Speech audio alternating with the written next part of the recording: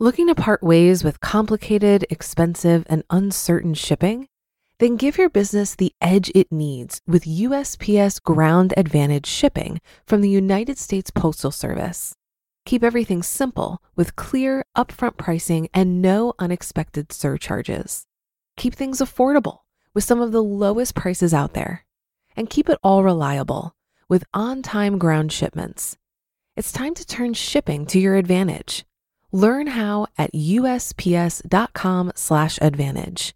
USPS Ground Advantage. Simple, affordable, reliable.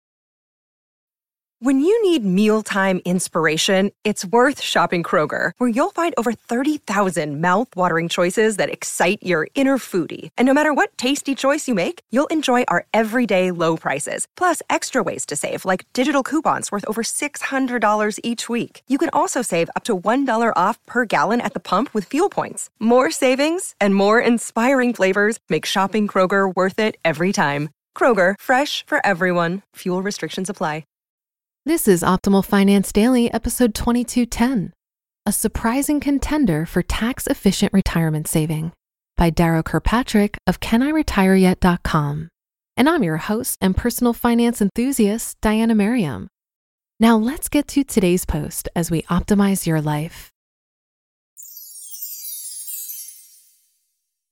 A Surprising Contender for Tax-Efficient Retirement Saving by Darrow Kirkpatrick of CanIRetireYet.com. Samuel Foote, famous British comedic actor of his time, was chatting with a member of the royal court. The entitled aristocrat complained bitterly of having been thrown out a second-floor window for cheating at cards. Foote's advice? Don't play so high. One secret to successful retirement saving, in addition to getting started, is to avoid paying taxes, especially in high-income tax brackets. When you put your retirement money into play at higher tax rates, the government gets more of it. If instead you can limit or smooth out your income, staying out of those high tax brackets, you'll keep more of your money over time. The conventional advice is to do your retirement saving in tax-advantaged accounts, such as traditional and Roth IRAs and 401ks. Your savings will simply grow faster when liberated from an annual tax levy. That conventional advice makes sense in almost all cases, and most of us have accepted it without much question. But I recently found myself wondering about that conventional wisdom. Just how much better are tax-sheltered retirement accounts? How much faster does your savings grow in a retirement account than a taxable investment account? And is there a significant difference in the performance of different types of retirement accounts over the long run? How much does the choice of accounts really matter?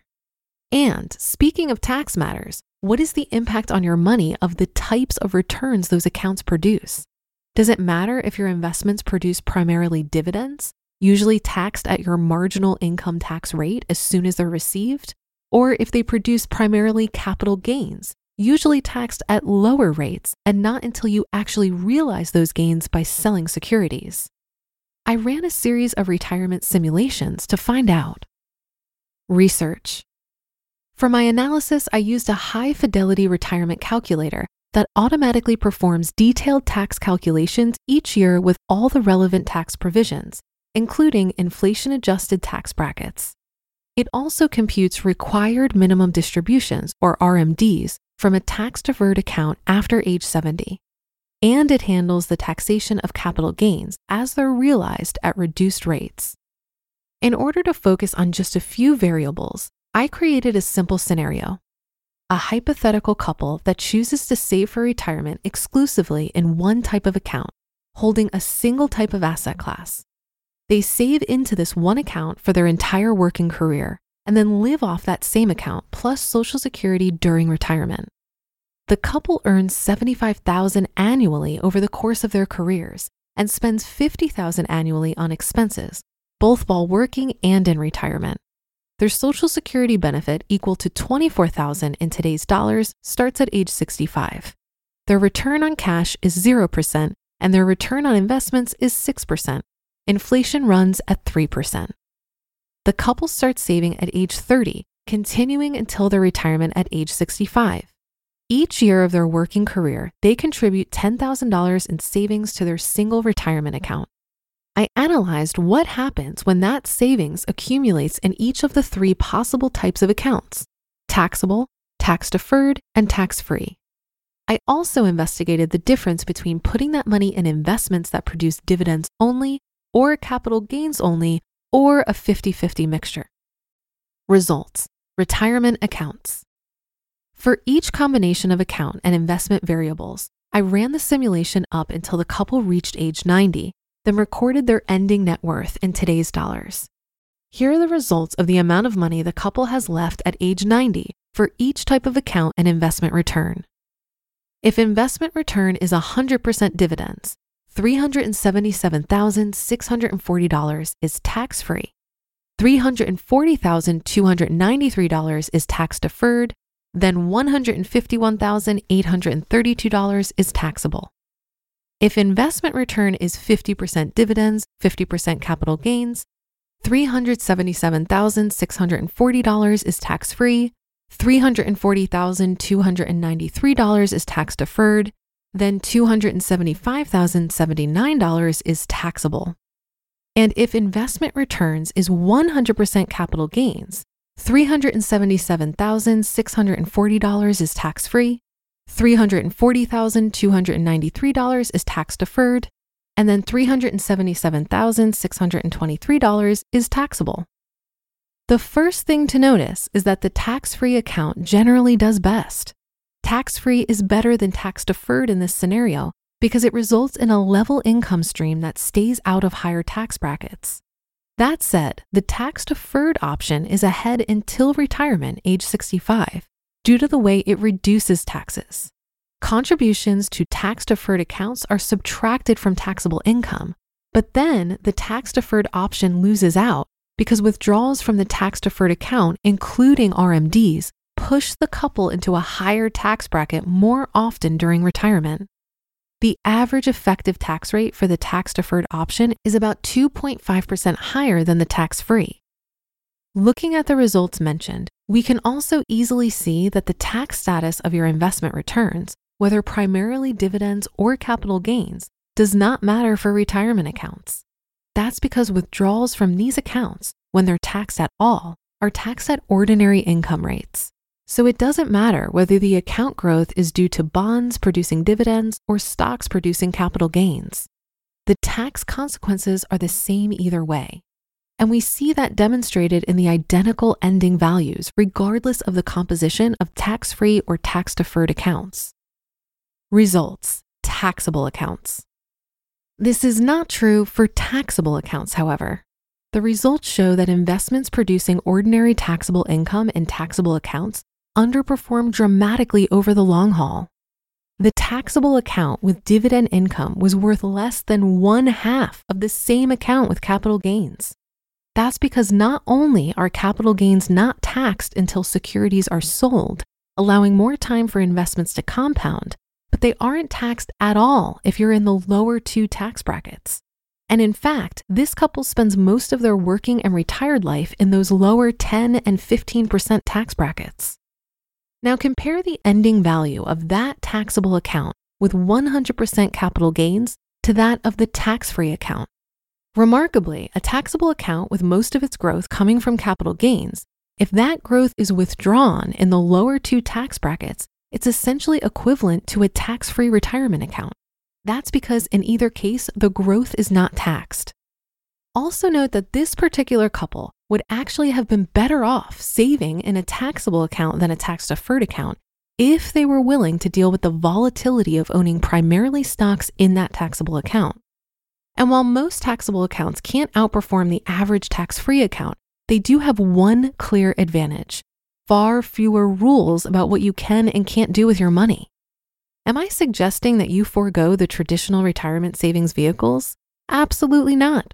For most people, those accounts are the best starting point for retirement saving, and the additional rules and barriers for accessing that money are actually a good thing if they provide motivation to leave that money alone and invest for the long haul. Also, you'd rarely want 100% equities in your taxable accounts. That's because at least one of those accounts should probably be serving as an emergency fund. You need stable cash or bonds that you can draw on in a pinch without penalties and without regard for what the market is doing at the time. Finally, equities themselves typically generate some dividends. But even if you don't follow this example to the extreme, there's much to be learned from it. Owning capital gains generating securities as much as possible in your taxable accounts can pay off big time over the long haul, especially if you live in the lower tax brackets. Conclusion. The conventional advice about retirement saving is correct for the most part. Smart retirement saving is all about deferring and reducing taxes. You want to pay taxes later, and you want to smooth your income if possible, so you pay those taxes from lower tax brackets. But you might not appreciate how important that is until you study those numbers I mentioned. A tax-smart approach to retirement saving and living can easily increase your ending net worth by 25 to 50% or more. But that doesn't necessarily require a tax-sheltered account. The conventional wisdom leaves out one surprising contender for tax-efficient retirement saving. For those in the lower tax brackets, a taxable account holding the right kind of assets, those that primarily generate capital gains, can be very nearly as effective as the best retirement account. So when it comes to your retirement money and taxes, it's best not to play so high. Whether you choose to save in tax-advantaged accounts or live in lower tax brackets, or both, your finances will do better in the long run. And just to be safe, I'd avoid cheating at cards too. You just listened to the post titled A Surprising Contender for Tax-Efficient Retirement Saving by Darrow Kirkpatrick of CanIRetireYet.com. If you've been using Mint to manage your finances, I've got some bad news. Mint is shutting down. But now for the good news. There's a better alternative. Our sponsor, Monarch Money. Mint users are turning to Monarch Money and loving it. Maybe you're saving for a down payment, a wedding, a dream vacation, your kids' college. I've found that Monarch makes it so easy to help you reach your financial goals, whatever they are. I definitely wouldn't be able to allocate my finances or plan as clearly without help from Monarch. In fact, Monarch is the top-rated all-in-one personal finance app. It gives you a comprehensive view of all of your accounts, investments, transactions, and more. Create custom budgets, set goals, and collaborate with your partner. And now get an extended 30-day free trial when you go to monarchmoney.com/OFD. After trying out Monarch for myself, I understand why it's the top-rated personal finance app. And right now, get an extended 30-day free trial when you go to monarchmoney.com/OFD. That's monarchmoney.com/OFD for your extended 30-day free trial. Looking to part ways with complicated, expensive, and uncertain shipping? Then give your business the edge it needs with USPS Ground Advantage shipping from the United States Postal Service. Keep everything simple with clear, upfront pricing and no unexpected surcharges. Keep things affordable with some of the lowest prices out there. And keep it all reliable with on-time ground shipments. It's time to turn shipping to your advantage. Learn how at USPS.com/advantage. USPS Ground Advantage. Simple, affordable, reliable. I liked this article because for the most part, it's a great reminder to prioritize retirement vehicles when you're deciding on where to put your money. The tax benefits are just too good, and it really simplifies the process when you're making decisions on how to invest. Also, many people who want to retire early worry about putting too much into their retirement vehicles and needing to pay penalties to access their money before traditional retirement age. But remember, there are strategies to get around this, like a Roth conversion ladder or setting up SEP 72T distributions. Also remember that your Roth contributions can be accessed tax and penalty free. It's your investment gains that would be subject to taxes and penalties. I'd encourage you to read the article, How to Access Retirement Funds Early by the Mad Fientist, who debunks this idea that if you want to retire early, you should prioritize investing in taxable accounts over fully funding your retirement vehicles. He provides in this article a hypothetical early retiree drawdown strategy, and the surprising conclusion is that even if you don't want to mess with things like Roth conversion ladders or SEP distributions, it still makes sense to fully fund your retirement vehicles. In his example, it made more sense to pay the penalty on early withdrawals over investing in an after-tax brokerage account. But let me be clear, this isn't financial advice, and you may have some nuances to your situation where it really doesn't make sense to fully fund your retirement vehicles. However, I would like to encourage us all to make sure we're not sacrificing dollars to save pennies. And that will do it for another edition of Optimal Finance Daily. Have a great day. Thank you for listening. And I'll be back in just a sec with our weekly bonus episode. So I'll see you there where your optimal life awaits.